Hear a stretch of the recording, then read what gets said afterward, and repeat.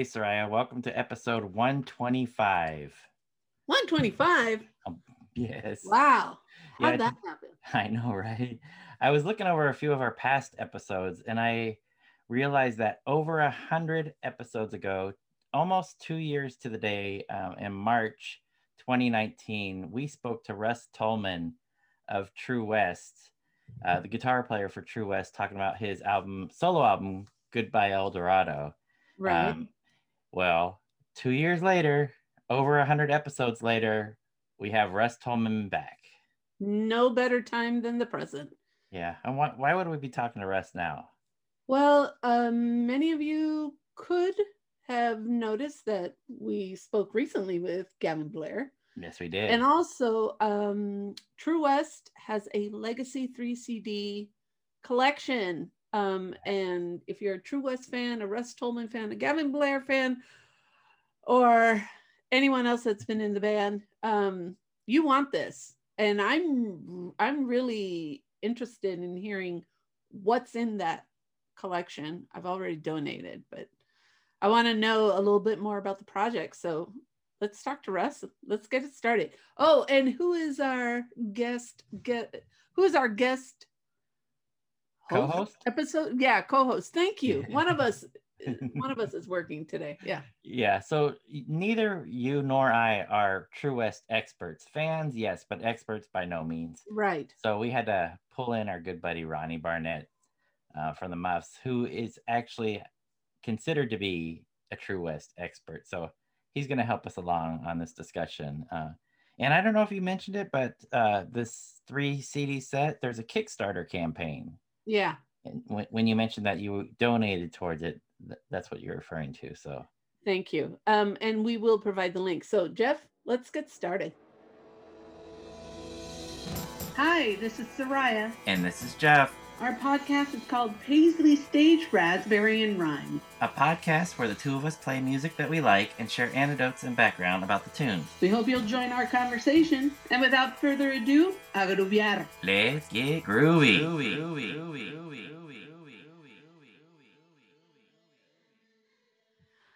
Someone's knocking at the door. Somebody's ringing the bell. Someone's knocking at the door. Somebody's ringing the bell. Well, do me a favor. Open the door and let him in. Hang on, folks. There we go. Hey, you two. Hey. We meet again here on Zoom. Yes. Yes. We need a True West expert. Good to see. I do my best. Someone's got to do it. There we go. It's high noon, folks. It is. High noon. High noon, True West. You get it, Russ? True West, high noon. I think high noon was your idea, Ronnie. It was. There he is. Hey. Sorry, I was delayed. It took a little too long in hair and makeup. Oh. Plus, I had to download the app again because I haven't used Zoom in a while, and never used it with the camera before. Which is so. Why would you say use it with the camera? I mean, why not? Oh, never. Usually, Ronnie Barnett is the one that's hung up in hair and makeup. So yeah, it's not bad today. I'm kind of pleased here. You're looking good. Hey, you look good too, Russ. Your hair and makeup person earned their keep today. That's right. So. Yeah. What about the hosts? Nothing about the hosts? Please, we're hired help, Jeff. Come on, stars. You guys always look good. That's a given.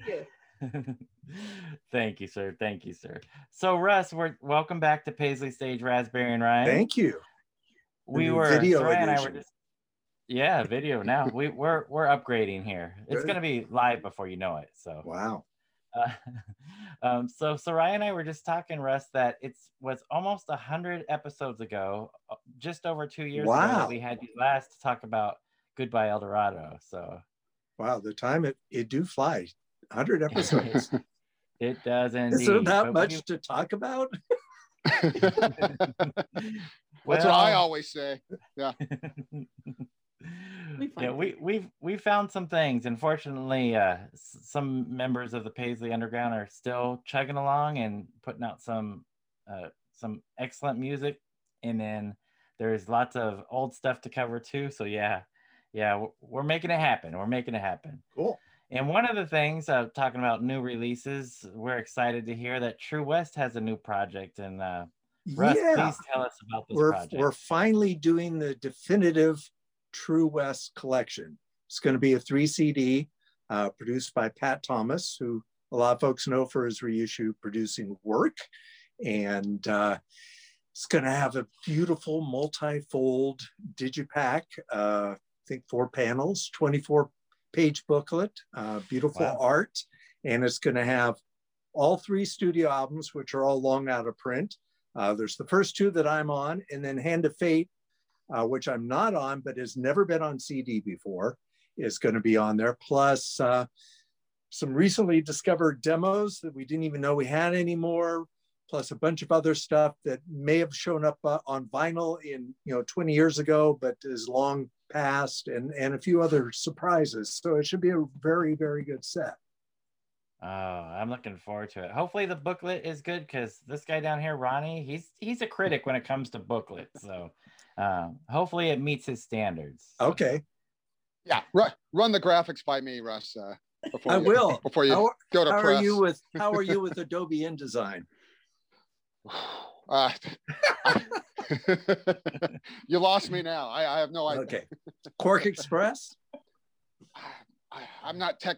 When I was young, my own father told me, "You're not very technically hung, are you?" And it's true. It's true. But I'll figure it out, though. My techno member is very small. Yeah. Ronnie's good at these, though. The thumb up, the thumb down, right? Yeah. I'm good at proofreading. Actually, I catch a lot of mistakes that friends. I won't name names, but on things that have actually come out. Yeah. So. Editing is a good skill to have. Yeah. And we should also say this is a Kickstarter project, so people need to. Yeah.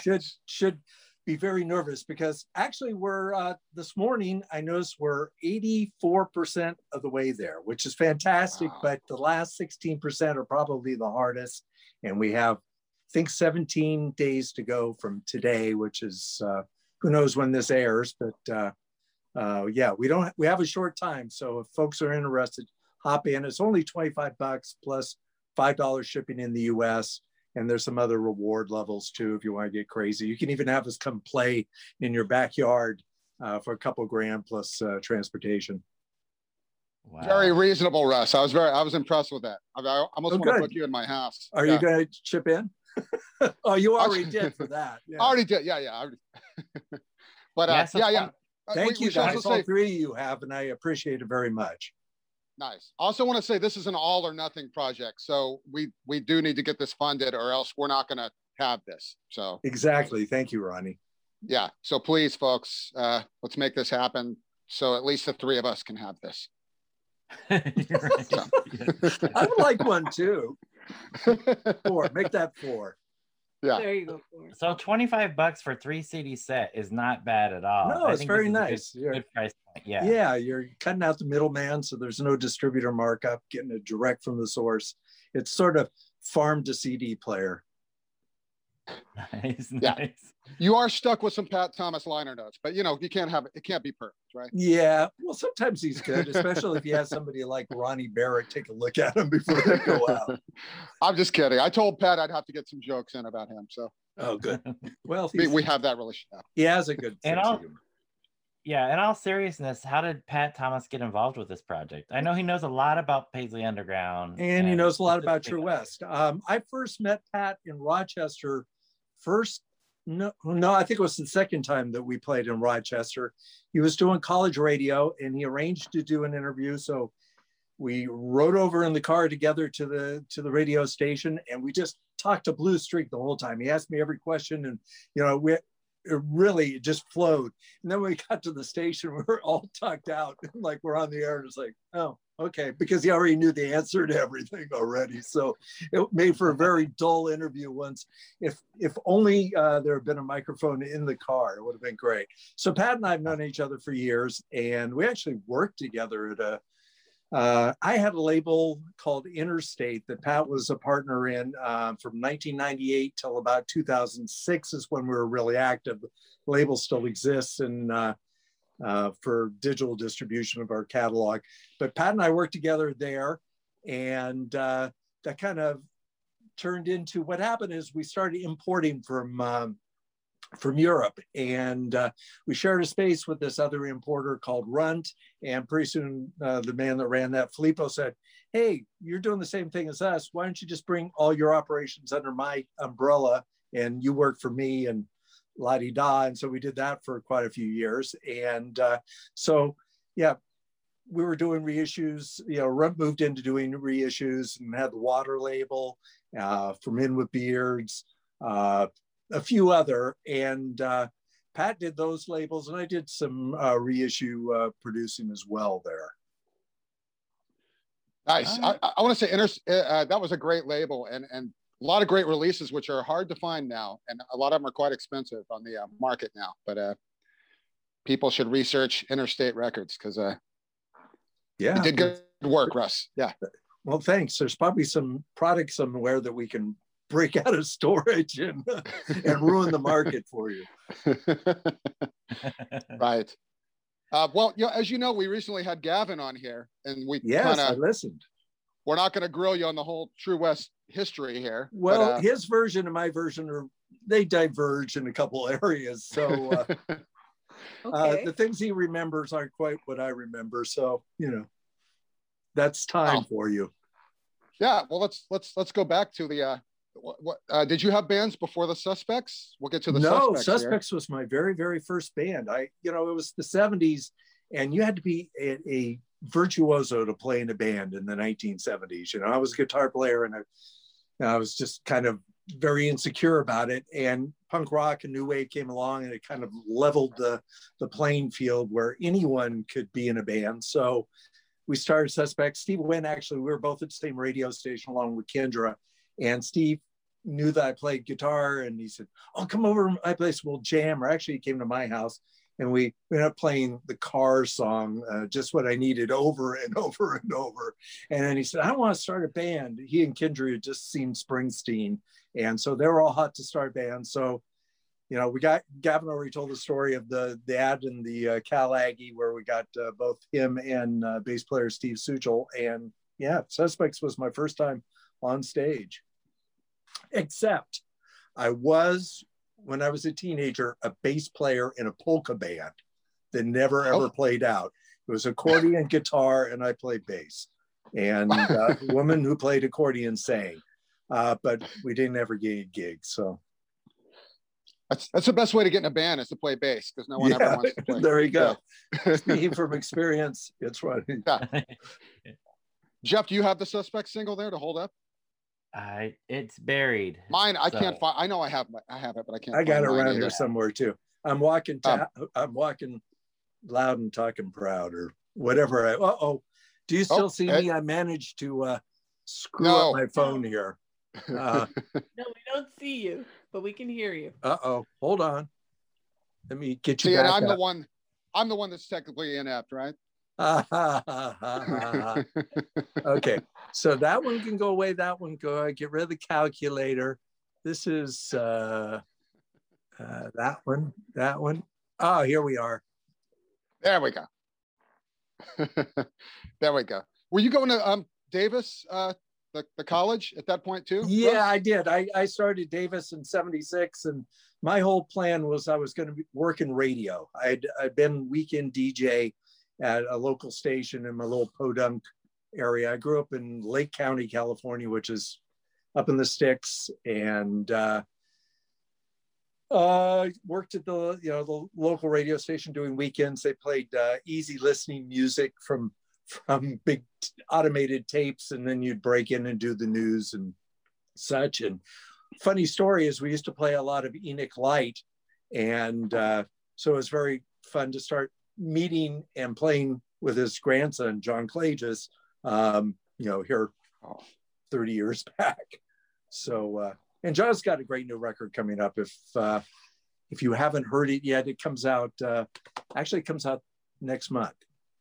Can you see me? I can't see you. What do I do here? We can see you. I got you. There we go. Or you can go gallery view, Russ, and you can see all of us at once. So that's another swipe to the left. On the left. Yeah. He's in his phone.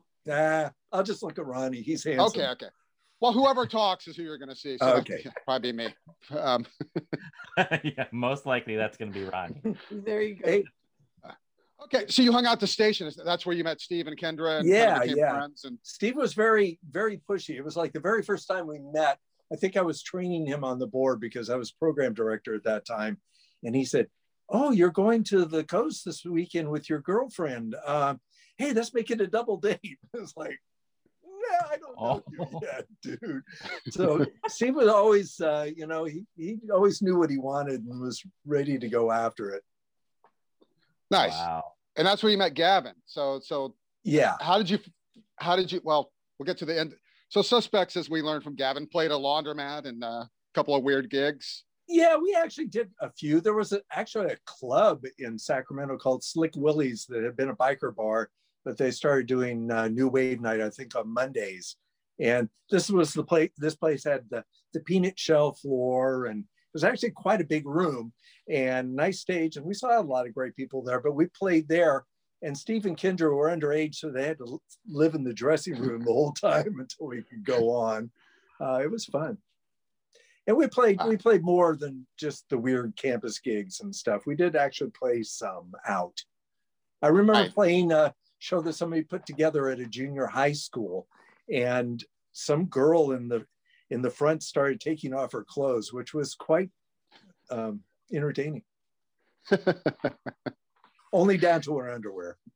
But I was going to ask how reception was generally, but it sounds like you got a good reception. That was pretty good, yeah. If they're taking off their clothes, yeah, it's a good sign.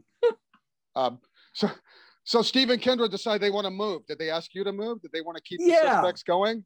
Yeah, they did. At one point, Steve was really gung-ho, and with retrospect, I realized we probably could have done something, but my own natural insecurity thing. And I had a job at a radio station then, a commercial station, and I just didn't want to risk moving down there not knowing what was going on.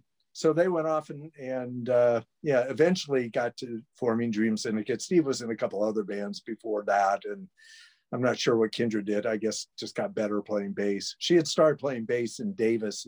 She was in a band called Icon, or the Icons, for a little while there, along with Suspects. Wow. Okay. And then you start writing songs. How did that come by necessity I was writing songs during the Suspects time, but I don't think we did end up doing one or two of them. But generally I think Steve's songs at that point were better than mine. So, and plus he was the boss. So you know how that works.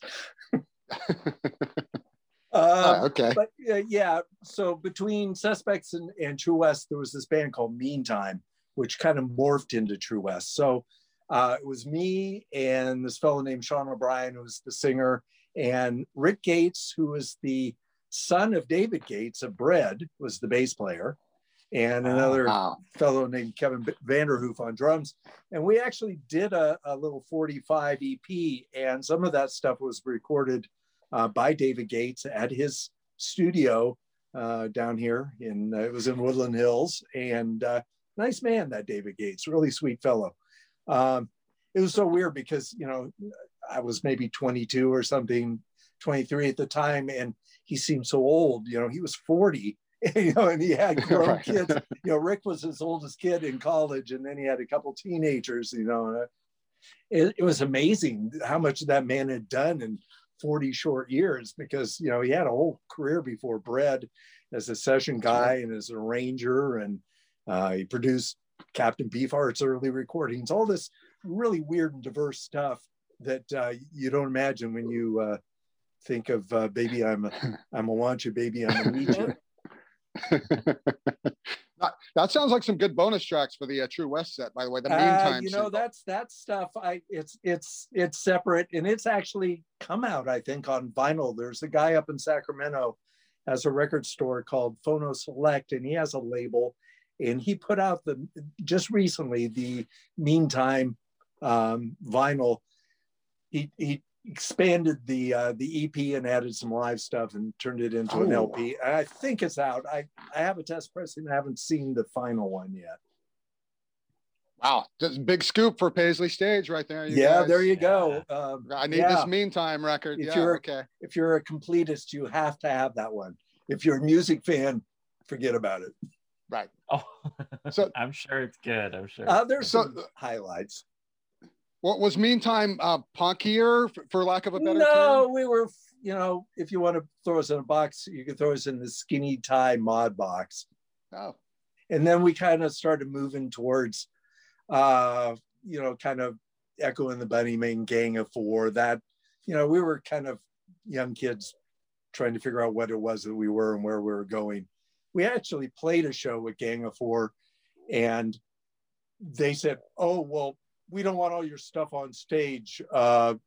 Just go ahead and use our bass amp, but don't touch any of the settings." Now, if you remember their bass sound, it's like extremely loud, distorted, and trebly. Well, that just didn't work. It ruined our whole set. We were just, all you could hear was bass. It was one of the low points of music. Wow. That's hilarious, though. Nice. It was good fun. So, in retrospect. So then, now, how do you figure out Gavin Blair's got a voice? Because he was a drummer. You know him as a drummer. Well, I'd heard him sing. I forget where. I heard him do Pirate Love with X-Men, but that wasn't exactly a good example.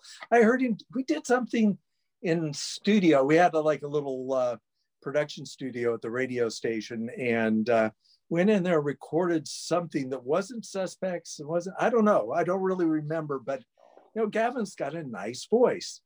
He's got a nice voice. Yeah. So okay. So when you're kind of forming True West, you knew you didn't want to be the singer, or Well, I didn't have the confidence and stuff. At that point in time, the whole story is people were left or were asked to leave Meantime, and we're kind of with a lineup that changed its name to True West. And then we nudged out the lead singer and brought Gavin aboard. And then we started, and it started to focus more on my songs and the songs that I was writing with Gavin, as opposed to the previous lead singer's songs. And then it evolved from there. All the bass players and drummers. And when we added Richard on guitar, that's where things really came alive. But we had actually recorded Lucifer Sam and some of the EP before Richard actually joined. So that's actually Steve Wynn making a lot of that guitar noisy noise on Lucifer Sam. Okay. Yeah. Now that you mention it, I can definitely hear that. Because this record, I think I pointed out before, it sounds like it's just in the red, like it's really loud and fuzzy. Yeah. We did it to 8-track, and I think it was actually, you get that compression that you get from tape. And this room where we recorded, it was in the basement of this house, as Gavin was saying. And, the walls were brick.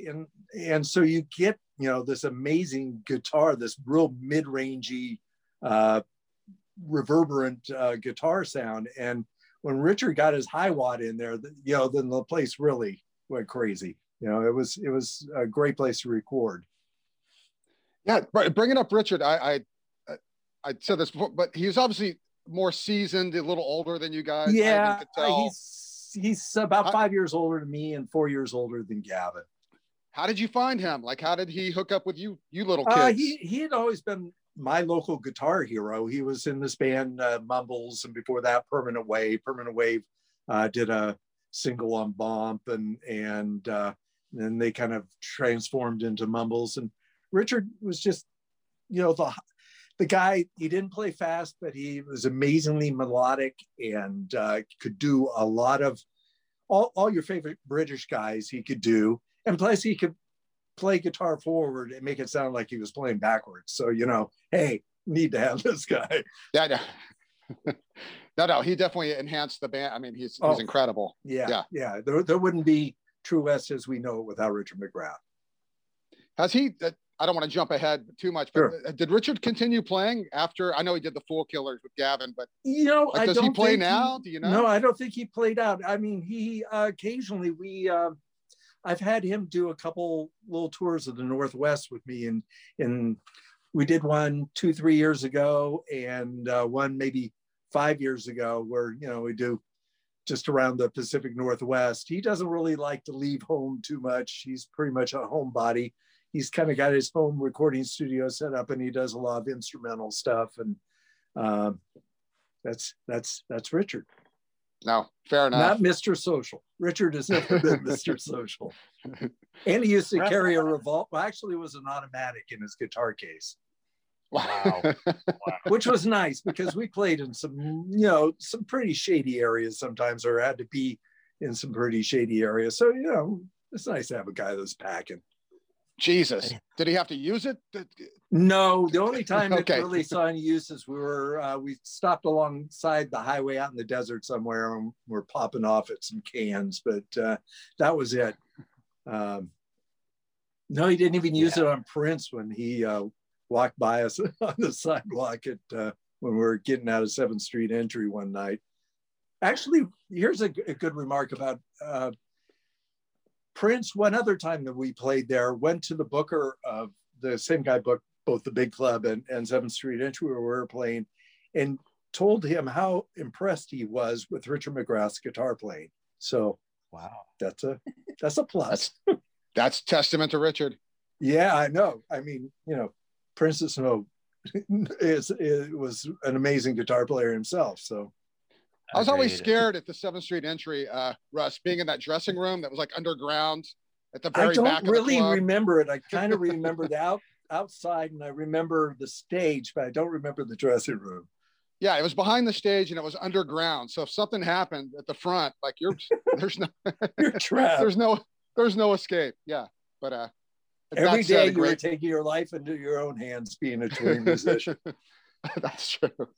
That's true. Hey, Russ, I have a question about guitar playing with you and Richard. Sure. So how would you guys work out your guitar parts? Would you come in with your rhythm and then he would just work out leads, or sometimes there would be a part, a reoccurring thing. It depends on the song and who wrote it. Sometimes the songs that Richard and I wrote together, he would have some riffs and chords and stuff. And so those would kind of be the bones of the song. And I would add some melody and lyrics and maybe a part or two here or there.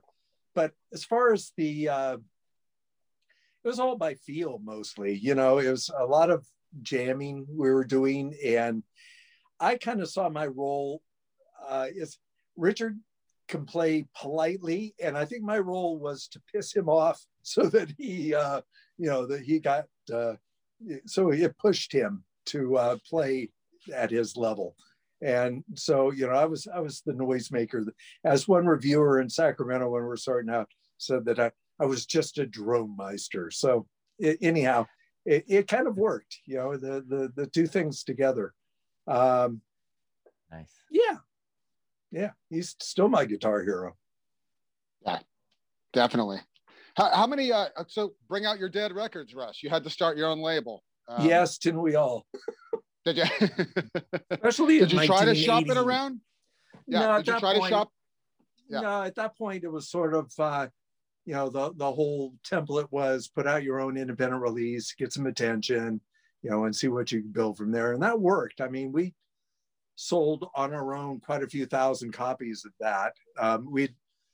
We'd sold pretty much through the single, which I don't remember how many we pressed of that, maybe 500, maybe 1,000, I don't know. And then we did 2 or 3 pressings of 1,000 of that EP before we even went out and toured. And then I think we did a few more, and then it got picked up by New Rose and blah, blah, blah. Yeah. Speaking of the New Rose, is it this cover? Was this your idea? We had no idea. It just showed up. I used to we had a P.O. box in Sacramento. And so I would drive over to Sacramento and check the P.O. box, and there it was. And I went, okay. And, in retrospect, I think it's genius. But at the time I was scratching my head really hard. Those Frenchies, they know something. Right, and they expanded it. They made it like they album, gave us basically some dough to go and record 3 more songs. We went back to San Francisco and to Army Street Studios. Dead Kennedys had actually done some of their singles at that studio too. There were some famous people in that. Nice. Hey, I've always been curious because you did And Then the Rain on this, and then you did it on Drifters after. Which version do you like better? I like the Drifters version better. I think at the time, people liked the first version better, and it's faster and rockier and rougher. But listening back, I think Drifters came out very smooth in comparison to our other recordings, and so I think it left a few people cold. And only going back, I think the album's great. My only thing I would change is maybe the 80s drum sound. But other than that, I think it's a really great record. Yeah. And I agree. I prefer the slower version too. I think it fits the song. Yeah, it's more dramatic. And yeah, it's beautiful. It really is. Thank you. Solo by me. Yay, me. Yes. You got to point that out when you can, Russ. Yeah, I know. When you're in a band with Richard McGrath, right? I know. Well, I used to get all the credit. It was sort of like the Tom Verlaine, Richard Lloyd thing, where Tom Verlaine would always get credit for everything Richard Lloyd did. And Richard Lloyd did most of the coolest melodic lines that you think of as television. That's Richard Lloyd, it's not Tom Verlaine.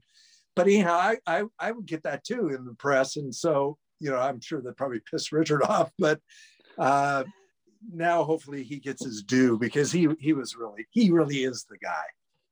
Right. Well, you were the songwriter, so that's why you got the credit, probably. Yeah. And the mouthpiece. I like that you said that about television, because I thought the same thing when I finally saw television. I was like, oh my God, Richard Lloyd is, they're both great. Don't get me wrong. But he's the guy. Are. Like he's the. They are. Yeah. I even like the new version because Jimmy Rip has Richard Lloyd's parts down pat. Yeah. No. He plays. You can tell how important Richard Lloyd is by Jimmy Rip, what he does. I actually took some guitar lessons from Richard Lloyd here about 3-4 years back. It was an interesting experience via Skype. We had put out one of his records. We actually didn't put it out. We distributed it through Interstate back in the day. I don't think he remembered that when I was having my guitar lessons with me. I mean, he knew about me and having done stuff with Verlaine, with True West, but I don't think he remembered that I was the guy that we got great distribution for the record. We got it out everywhere. And then all those returns came flying back in about a year later. So I'm glad he didn't remember me. Wow. Listen to that, you guys. Russ is still trying to get better on guitar, taking guitar lessons, even 3 years ago. Richard he's a savant. Richard Lloyd. He's got his whole tree. He pulls in mysticism, Pythagoras, the double helix of note relationships and how that relates to DNA. He's got the whole universe sussed out. And he showed me his sitar. He pulled it out and started playing some for me. So, it was worth it. I don't think I retained any of the lessons, but I still have the notes and I can go back to them someday and actually learn that stuff. Wow. He told me I need to learn some discipline. And it's true. Like John Cletus was telling me, John used to be in Richard Lloyd's band in New York in the 80s. And he said, even when Richard was a totally smacked out junkie, he still rehearsed, practiced every day, learned new stuff, had all these music books. He was just so into being the greatest guitar player he could be. Yeah, his book is tremendous, by the way. Yeah, I love that book. If nobody's read it, his autobiography. Especially all the sex parts. That's. Oh yeah. Anything. Okay, thanks, Richard. Yeah. Nice. So after the EP, you guys are looking for a deal. You end up with Tom Verlaine in the studio. Yeah, what happened was EMI America came sniffing around, and there was this A&R guy there named Steve Rabowski, who was also at the same time managing Verlaine on the side. I don't know whether that was formal or informal or how that worked with his job with EMI, but Tom had been looking around for somebody to produce, and he kind of looked at the Dream Syndicate and said stuff about their guitar playing that I won't repeat. So he, he came out and saw us at Danceteria, and we hung out. And a few weeks later, we were at Bearsville Studio, upstate New York, and living in the barn there. And there would be this, I remember looking over the corner, and there was all this PA equipment that said, oh shit, what was Janis Joplin's Full Tilt Boogie Band? Janis Joplin's band, Full Tilt Boogie Band, because, Albert Grossman, who owned Bearsville, managed Janis. And so her band equipment was still there. 20 years later, there was all this stuff, and then Gavin relayed the story of Grossman at the Coke machine. God, who is this old hippie filling the Coke machine? He said, Al, call me Al. And then I saw Don't Look Back for the first time, like a week or two later in New York City. And there was Grossman, this really malevolent almost person there, just who really could control people in situations. And what a contrast with this kind of gentle old ponytailed hippie that was filling the Coke machine. And I also must mention, we were in studio, we were in the big room, but NRBQ was in one of the other rooms doing a record. So we got to hang a little bit with them, and the DBs were working on a record in the other room. So what a great experience for a bunch of youngsters. Yeah. And so EMI paid for this. They paid for this. Demo. Yes. Okay. And I think we were going to do 4 songs, and we ended up only being able to finish 3 because as Gavin was related, Joe was having a little bit of tempo problems. And Verlaine did want to bring JD up, but JD was not the drummer in the Waitresses. That was Billy Fickett from television.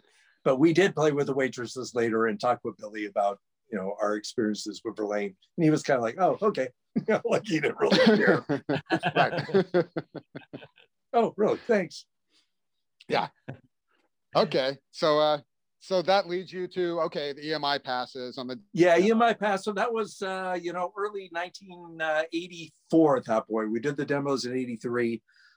So we said, gee, that was back in the days where I felt like we didn't have something going on like for a month. I felt like it was the end of the world, like no patience, no confidence at all. So I just said, well, we just got to make another record. We have to make an indie record. So Gem Records, Passport PVC had been sniffing around. So we worked out a deal with them, with Marty Scott, and not Marty Stewart, but Marty Scott.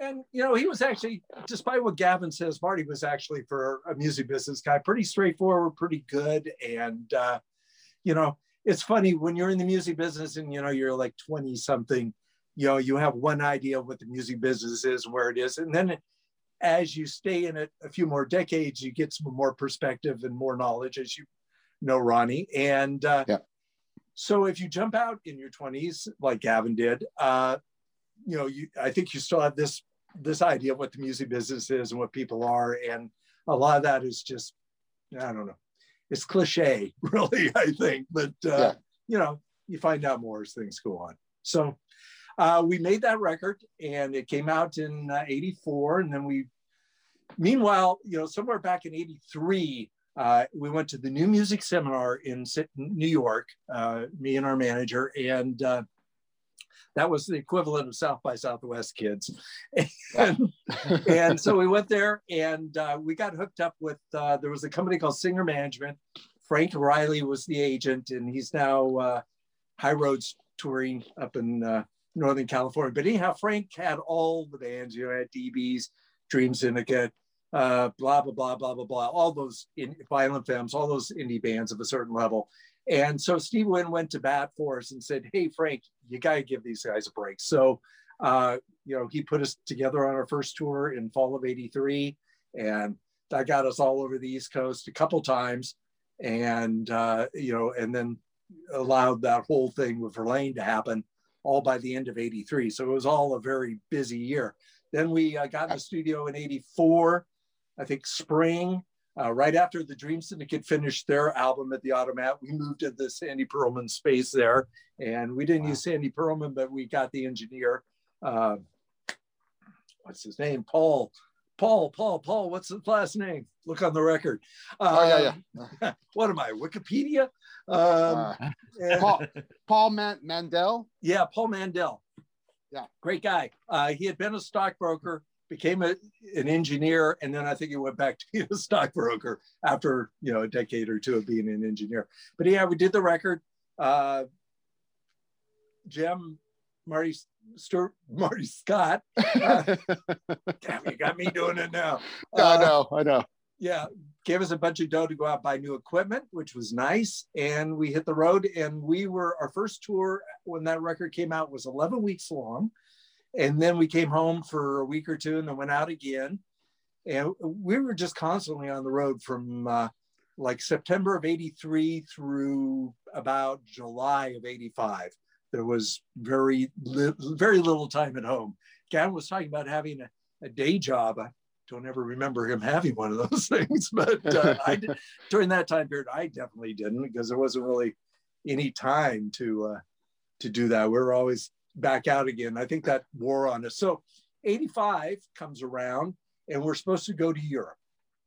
And about 3 days before we're supposed to step on the airplane, we get a call from the booking agent there in England. And he says, "Oh, a bit of trouble.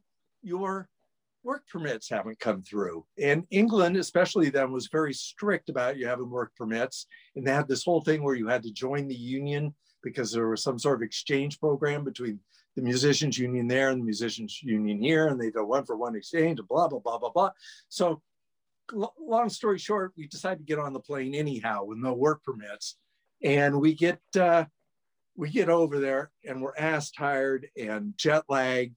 And we were supposed to have a gig that night, I think. We were opening for the Long Riders at the Mean Fiddler.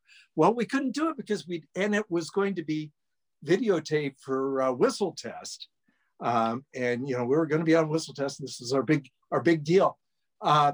Didn't happen because we didn't have our permits. And Whistle Test was very hot on the Paisley Underground at that point. If you go on YouTube, you can see their 2-part thing on the Paisley Underground. And so we actually got interviewed, but Gavin and I, but we were just so tired and so pissed off that they couldn't use any of the interview stuff. And so long story short, we went off to the continent, did our dates in Holland and Germany and Scandinavia and France. And then we came back and the work permits were ready for us. And so we could play dates in the UK, but we've been rescheduled to play in the studio on Whistle Test. But it turns out you need a special work permit for that. And our agent didn't get that in time. And so it totally screwed, and we had meetings, Chris Bliss was following us around. We played in Brighton and opened up for Nick Cave and the Bad Seeds. And I didn't get to see them. I saw their lounge check, but I didn't get to see them or hang out at all because the A&R guy from Chris Bliss, took me out and manager after a lot of drunkenness and Indian food. And, but yeah, what was my point? My point is we ended up being able to do all the shows in England, but, Island ended up passing on us. It was a funny story. Had a meeting with Chris Robinson, who was one of the partners along with Jake Riviera in Stiff Records back in the day, Elvis Costello, etc. He was running Island at that point. And so Dave Robinson, Russ. Huh? Dave Robinson, right? Thank you. Yes. Thank you. So anyhow, he was running Island at that point. And so we're in his office and he says, this whole Paisley thing, it really reminds me of pub rock. I had Clover on the tarmac, and as soon as they hit the tarmac, that Johnny Rotten spit in that journalist's face, and then pub rock was over and it was punk rock, and so I was trying to convince him that, well, we got to move now. And, we have lasting power and all that stuff. And what the funny part of this story is I met Dave again years later. And so I told him that he had absolutely no memory of me being in his office or this band True West or anything. But it was pretty funny. He is a nice, hilarious guy. He's really funny. Yeah, I mean, if people don't know, the Paisley Underground was very hot in the English press as well. So yeah, we all got our week on Enemy or Melody Maker or whatever. Sometimes posed in front of the same tree in Hyde Park. I know Long Riders and us both have.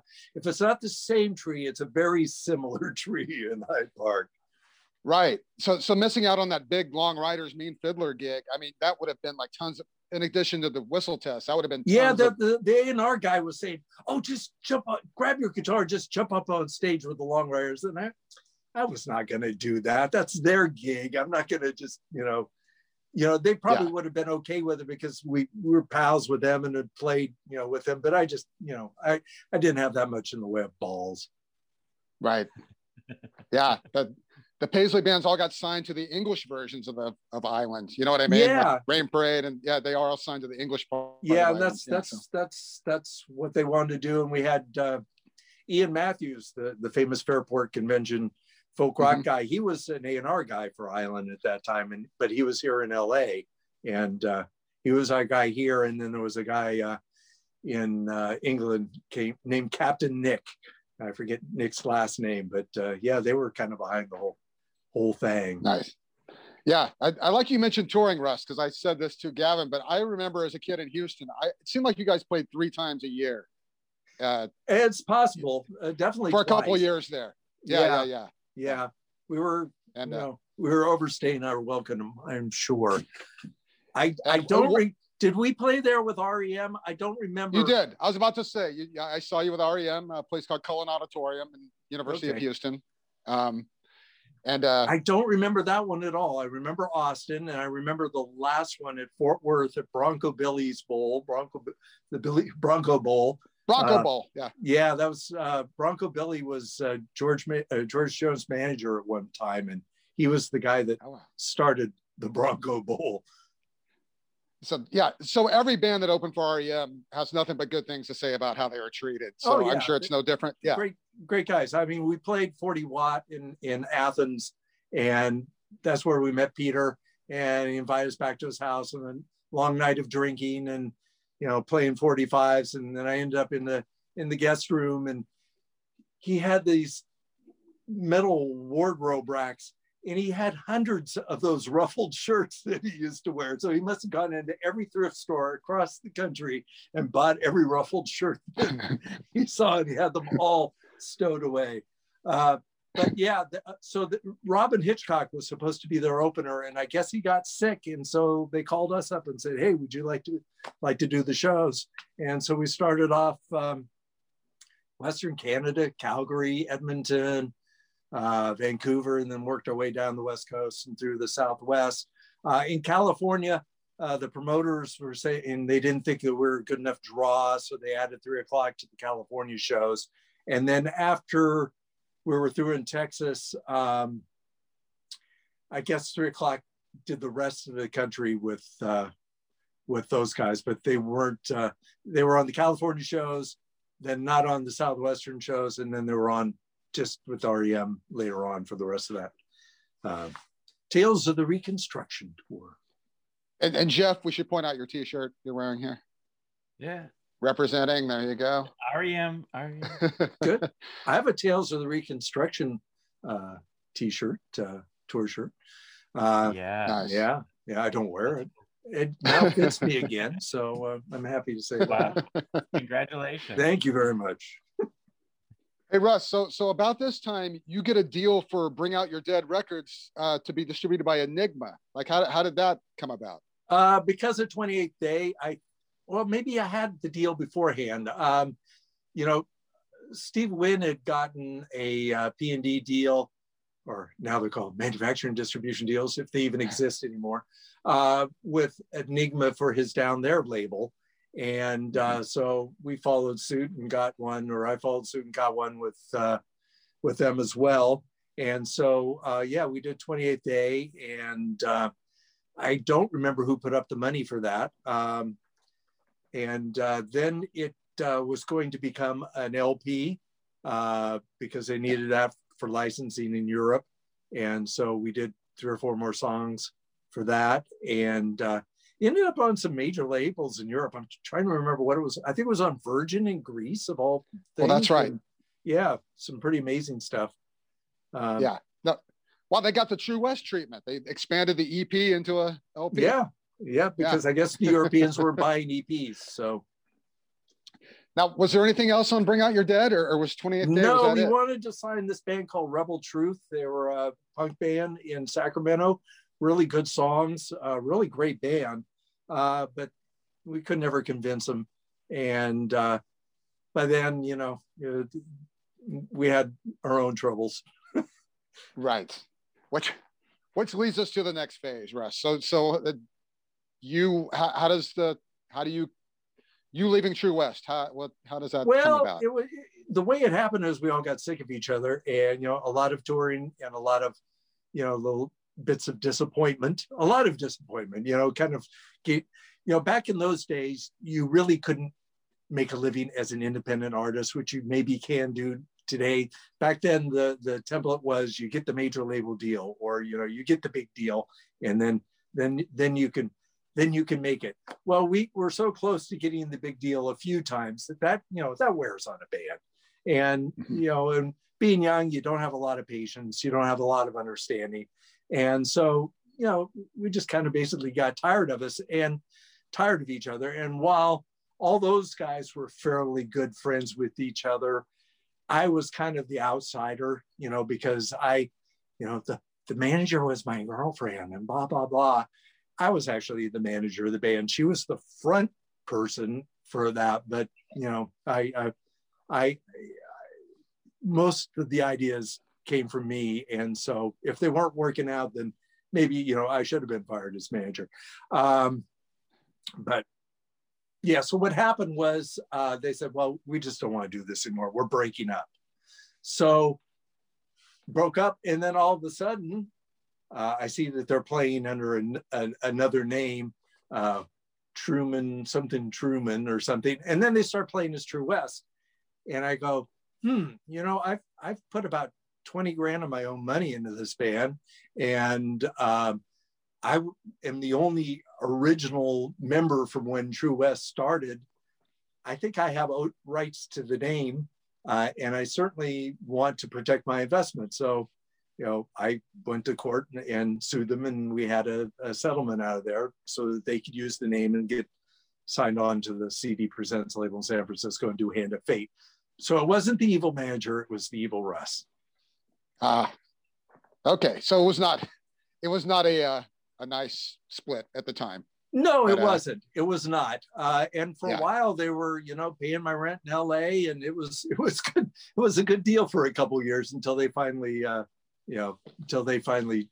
threw in the towel and, pulled the umbilical cord off of the financial umbilical cord off of me. Well, after that, you made this record. This came out pretty quickly. It did. I recorded that in Davis in 1986, and it came out on Demon Zippo that same year. And then when I moved to LA in summer of 86, Steve Wynn was very busy with Dream Syndicate, but he still had Down There and wanted to sign bands and stuff.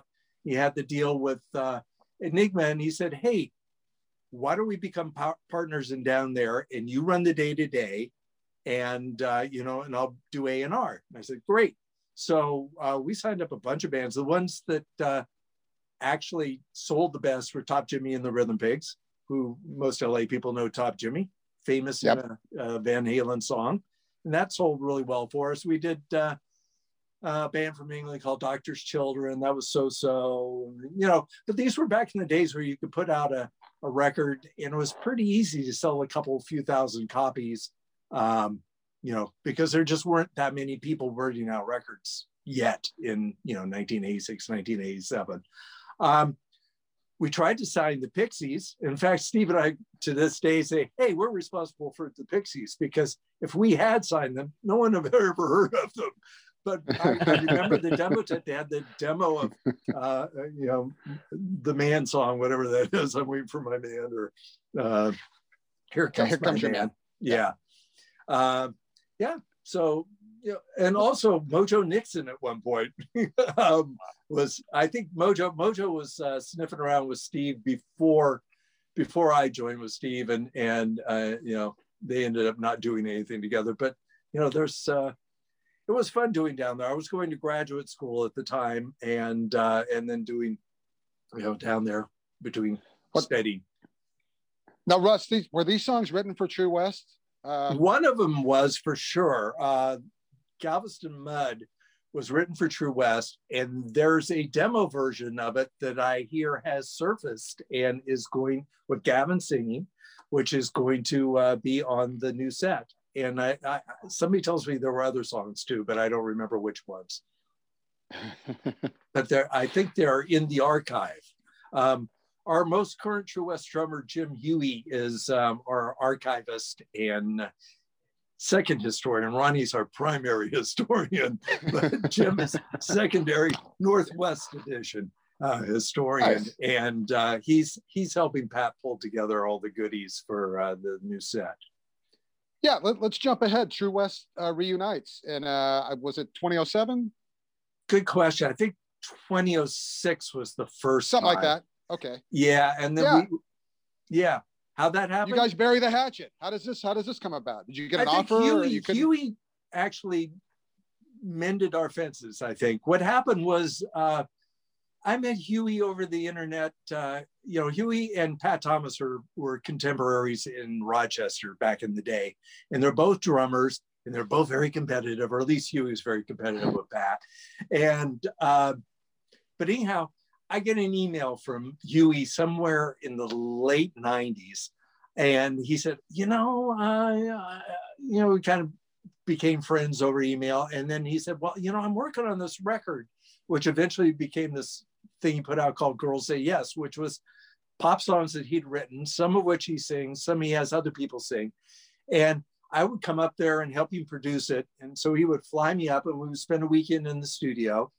And I eventually ended up recording the record up there in Portland too because of it.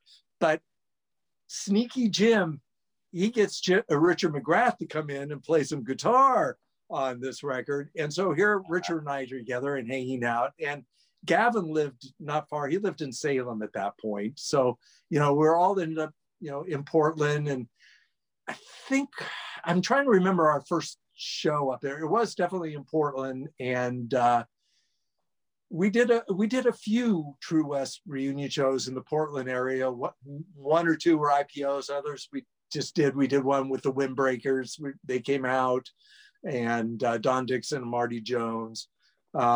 Actually, Marty wasn't there. It was just Don. We did those shows, and then at that point in time, as Gavin was saying, the Violent Femmes were old pals of ours. We'd played shows with them back in the day. And I know Brian Ritchie was a big fan. He's the total television nerd. He's like a deadhead for television. He will follow them around to every show that they do. So at that point in time, when I had the label, Brian plays this Japanese flute called the shakuhachi. And he had done this record with Billy Fickett Television on drums and some other actual jazz type musicians. And it was called Shakuhachi Club NYC. It's a brilliant record, and he was shopping it around. And so we had this label at Interstate called Weed, where we put all the weird stuff on. So ended up putting that out on Weed, and we had a guy doing our covers then who used to work for Blue Note. He was the head of design at Blue Note, and so he did a great Blue Note style cover for it. And it didn't sound great, but Brian came over to the warehouse and played shakuhachi for us, and then somehow we just started opening for the Violent Femmes whenever they come through town. So we did a couple Fillmores, and we did House of Blues, where that DVD was recorded, and it was good fun. And then after the last show we did with them, that was when Brian sued the Femmes in federal court to get his share of songwriting that he supposedly thought he had. Wow. Hey, Jeff and Soraya, I'm pretty sure this is the first mention of a Shakuhachi in all the episodes, correct? Yes. Okay. Yeah, it is. Okay. Yeah. That's great. There's also banjo on there. Banjo, shakuhachi, drums, and tuba, I think, if I remember. It's a really good record. Search it out. Shakuhachi Club NYC. What else was I going to say? Oh, yeah, actually, I think after our last show that we did with them at the Fillmore, then within a month or so, I heard about that lawsuit. And then, the Femmes weren't touring anymore. And now, the last couple of years, I see they have toured some again. So they must have settled their problems. Yeah. Brian lives in Tasmania, by the way. Oh, wow. Oh, wow. Yeah, he moved down there. He married a woman from that part of the world, and they built a house there in Tasmania. Crazy. It is a crazy world. Yeah. Wow. Okay. So you do the reunion. That was just kind of a fun thing to do. Did you want to pursue more maybe at that point? We actually ended up going to Norway. There was a promoter there that, that we played for back in the day and that I did solo shows for, named Kai Yara. And he's always been a big fan and big supporter. And he used to do this summer festival called Down on the Farm. And so it was an outdoor thing and people camped and all that kind of European style festival like they do in England a lot. And it's in the town of Halden, which is right by the Swedish border, just south of Oslo, about an hour south of Oslo. And turns out it was very heavy rains that summer. And so they decided, well, we better do this inside. So they got an indoor venue for it. And then it turns out the weather couldn't have been better. It was in the 90s. And, there are guys walking around all over with no shirts on. So now from now on, whenever my wife and I see a guy without a shirt out in the street, we go, Norway. And they're also having a classic car thing there too. So there's all these people driving around in these old American cars. And what was amazing is that I didn't realize that some American sedans and such were sold under entirely different names in Europe than they were here. I wish I could think of an example, but I was a little shocked. Awesome. Well, yeah. I guess circling back to the Kickstarter, True West is available to perform if you we'll even that rehearse function on the Kickstarter. We'll even rehearse. We'll all converge on.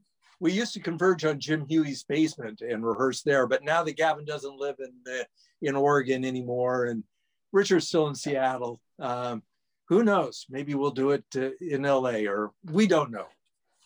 Yeah. Well, maybe me and Jeff and Soraya, we chip in, we hire True West. There you go. We'll see what learn those songs. Awesome. Yeah, so we did want to say, so when this posts, you definitely have at least a few more days to get in on this Kickstarter. Okay, so they'll have 8 days. They have 8 days. You got 8 days, people. Operators are standing by, and you'll get this. If you call now, it's a Martin. What is this called? A coaster. It says Martin and Company, established 1833, Nazareth, Pennsylvania, America's guitar. My personal collection. I have a Taylor one as well. See, Russ is selling his personal things to try to make this happen now. This is fantastic. It is. So it should be noted that as of today, the moment that we're speaking, the Kickstarter has the goal is 6,700, and right now there's 56, 57, a great number. So we're getting close, but as you're hearing this, go donate to this campaign. This is something a completist, a music fan, or just merely a Russ Tolman and Gavin Blair fan, they need this in their collection. And I want to hear the demo. Me too. It's been some time. And also Hand of Faith, the record without me, is actually a great record. It's got Matt Pucci guesting on it from Rain Parade, and Chuck Prophet. Not that Richard really needs the help, but they add to it. And it's never been on CD before. And there's also going to be 3 extra cuts that were not on the vinyl. So it's going to be fun. Yeah, it's good. I'm glad that I'm glad this is going to be on there, Russ. And obviously you have a history with this record that might not be, but anyway, it's a good thing. And I think the first two Fool, Pat's talking about putting the first two Fool Killers singles, which have never been digital, on this as well. So that's something.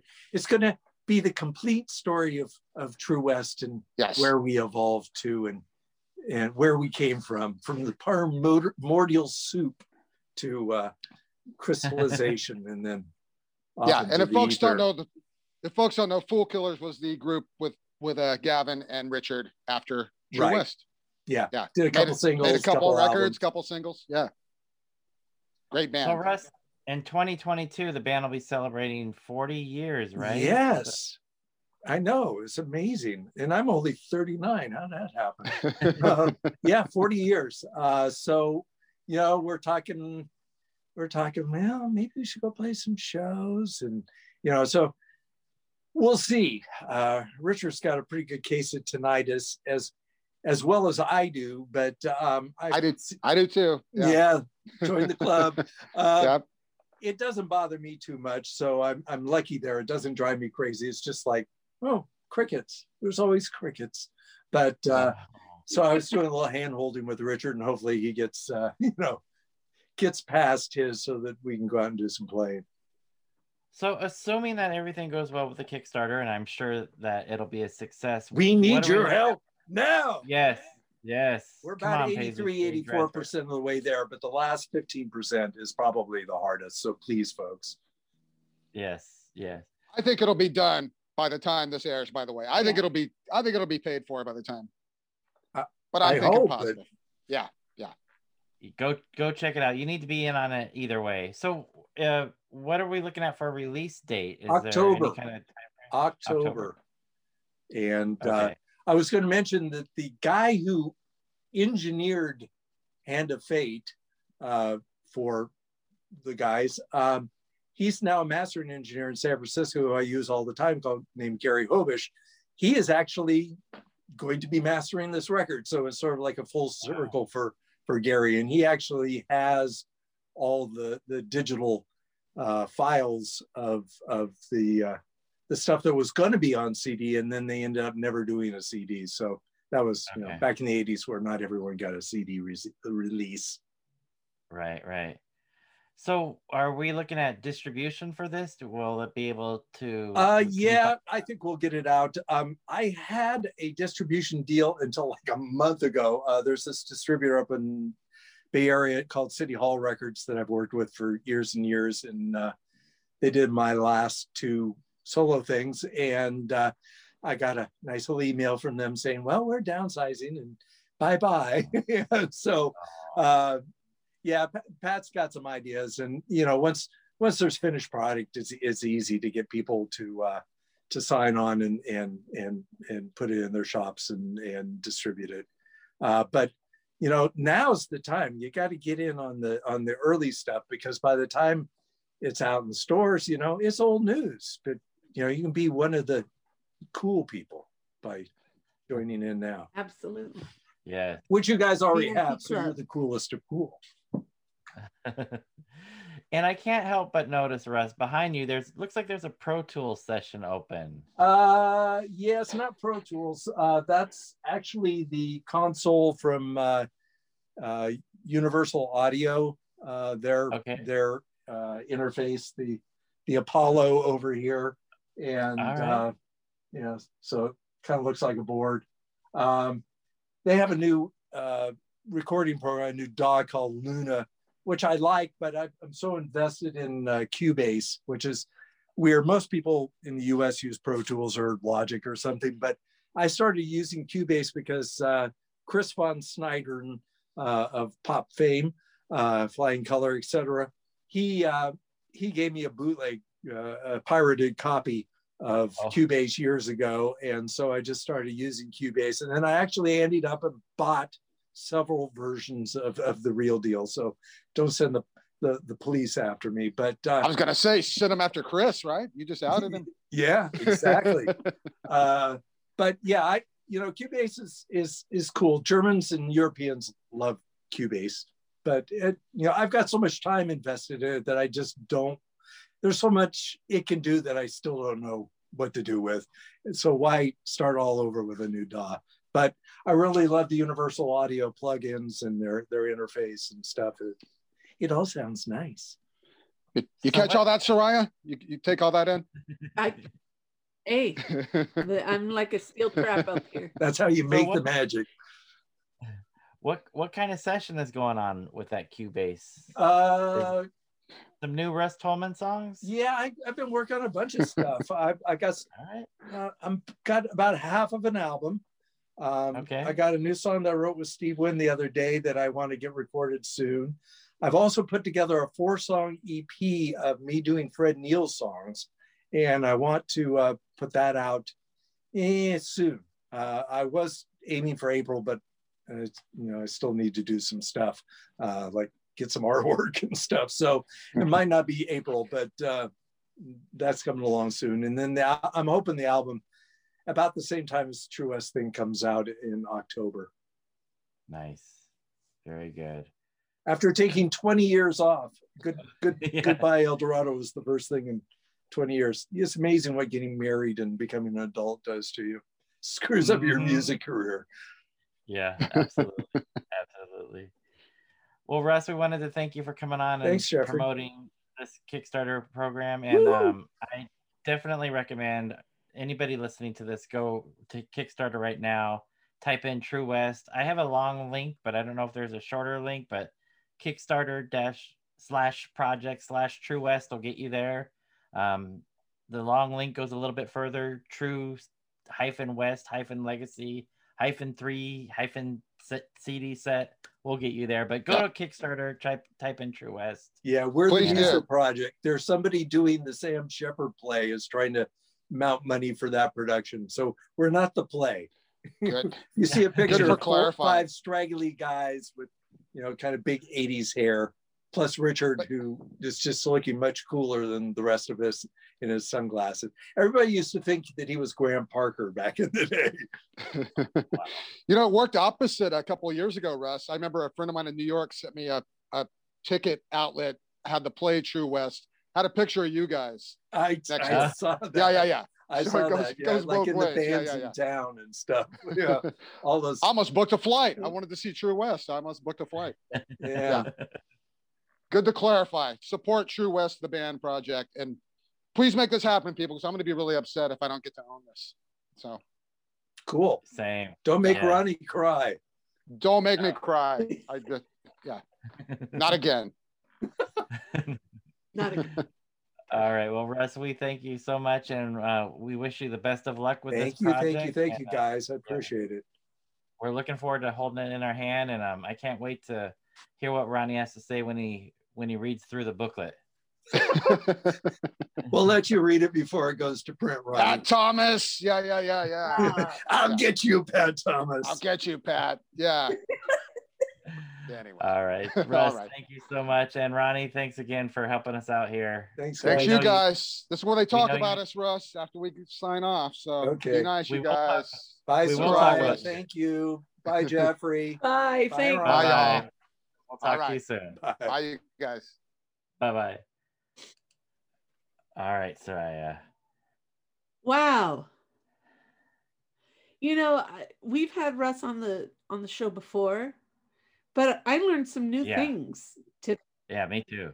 But not just about him and his work, but also about the evolution of True West. I am really glad that he was on, and I'm glad that we have one of the experts to have helped us with this episode. And thank you again to Ronnie Barnett. Most definitely. Jeff, how much would you give to hear the Suspects doing Just What I Needed by the Cars? Oh my gosh. I feel like when he said that, I wrote it down. I was like, what? I know. And then he played bass in a polka band. How cool is that? But to me, it's really interesting to hear this trajectory, this timeline of True West. So many different influences, but also, you know, you and I keep talking about, we keep going back to this underlying foundation of friendship between a number of these bands. And look at, you know, Steve Wynn plays a really pivotal role throughout the band's trajectory, and at least, you know, throughout Russ's trajectory too, because he gets involved in different facets of the industry. And but it's just really interesting to hear this story, and focusing on very, very different things. But that music is what brought the band back together. I love that. Yeah. You know, and I like the way that Russ said it. He said, you know, kind of sneakily. Yeah. They brought in Richard to play guitar, and then Gavin, and then all of a sudden, you know, they, you know, the same time, you know, with time, you move forward. And so the band found its way back together. And then, you know, we had these reunion shows that were starting to happen. Yeah. This, you know, think of this critical timing. The band's about to celebrate 40 years. And then we've got this 3 CD set that we want to encourage everyone. I think the lowest level that that campaign is looking for is $25. Mm-hmm. And if you think about how much buying vinyl or buying CDs or even downloading costs, you know, that's a couple of albums. And look at what you're getting. Yeah. You know, you're getting all the albums plus the one that Russ wasn't on, you know, but True West, plus a bunch of, you know, demos, and who knows what else is in that vault. Yeah. Yeah, I'm hoping maybe some of those Tom Verlaine demos end up in there, but possibly. Yes. Possibly. It sounds like it's still a work in progress. I think Pat's probably still working on it. And here's what I love. I love hearing that Russ is working on new music too. Same. Yep. Absolutely. I knew when you saw that program open, it was going to go there somehow. I'm glad you asked. But half of an album, a 4-song EP, and then he wants to complete that album, hopefully release around the same time that the expected release of the set is the legacy set. Yep. So yes, listeners, if you're listening to us now, please go to Kickstarter and support True West. If you want to support the play as well, that's fine, but please support the musical act, True West, and let's get this going. Get it over the finish line if it's not already there. And FYI, Jeff and I want to be invited if you're that guy that contributes at the level where the band comes to your house and plays. We want to be invited. We will travel. Have passport, we'll travel. Please. We'll bring snacks. Yeah, we'll bring snacks. Why not? Snacks and drinks. But we want to be there. And I don't think there's a better time than now to invest in, like Russ said, you know, you want to get in on the ground floor. You want this in your collection. Completist or not. And here's your opportunity to get their whole discography, you know, their 3 albums and bonus tracks. Think about that. Vinyl stuff that was only released on First vinyl. time on CD. Boom. Now you get it. So I think it's worthwhile. I'm with Ronnie. You know, Jeff and I have already contributed, so we're already in on it. But we think it's worthwhile and a worthy contribution to your own record collection. Yes. So, and we will provide a link so that you can take a look for yourself and have an easy way to access it. We'll publish it on all our social media. Most definitely. But this was a great conversation with Russ Tolman. Once again, thank you to Ronnie Barnett. He is the expert. I'm willing to go out on a limb. I say he's expert number one. I don't know. Jim Huey might be battling for that spot, but well, you know, that would be a battle royale. We'll have him duke it out. Yes, indeed. But no, this was really a great conversation with Russ Tolman. So thank you once again to both of them for helping us. Both. Mi gente, Agruviar, go contribute to the Kickstarter. Groove on, Pacey people.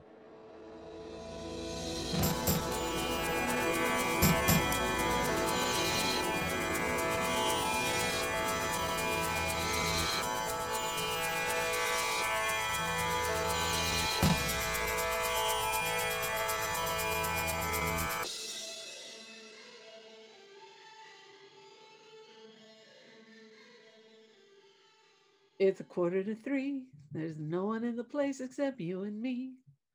So set 'em up, Joe. I got a little story you ought to know. One for my baby. And one more for the road. In fact, I have a good story about that. Of course I do.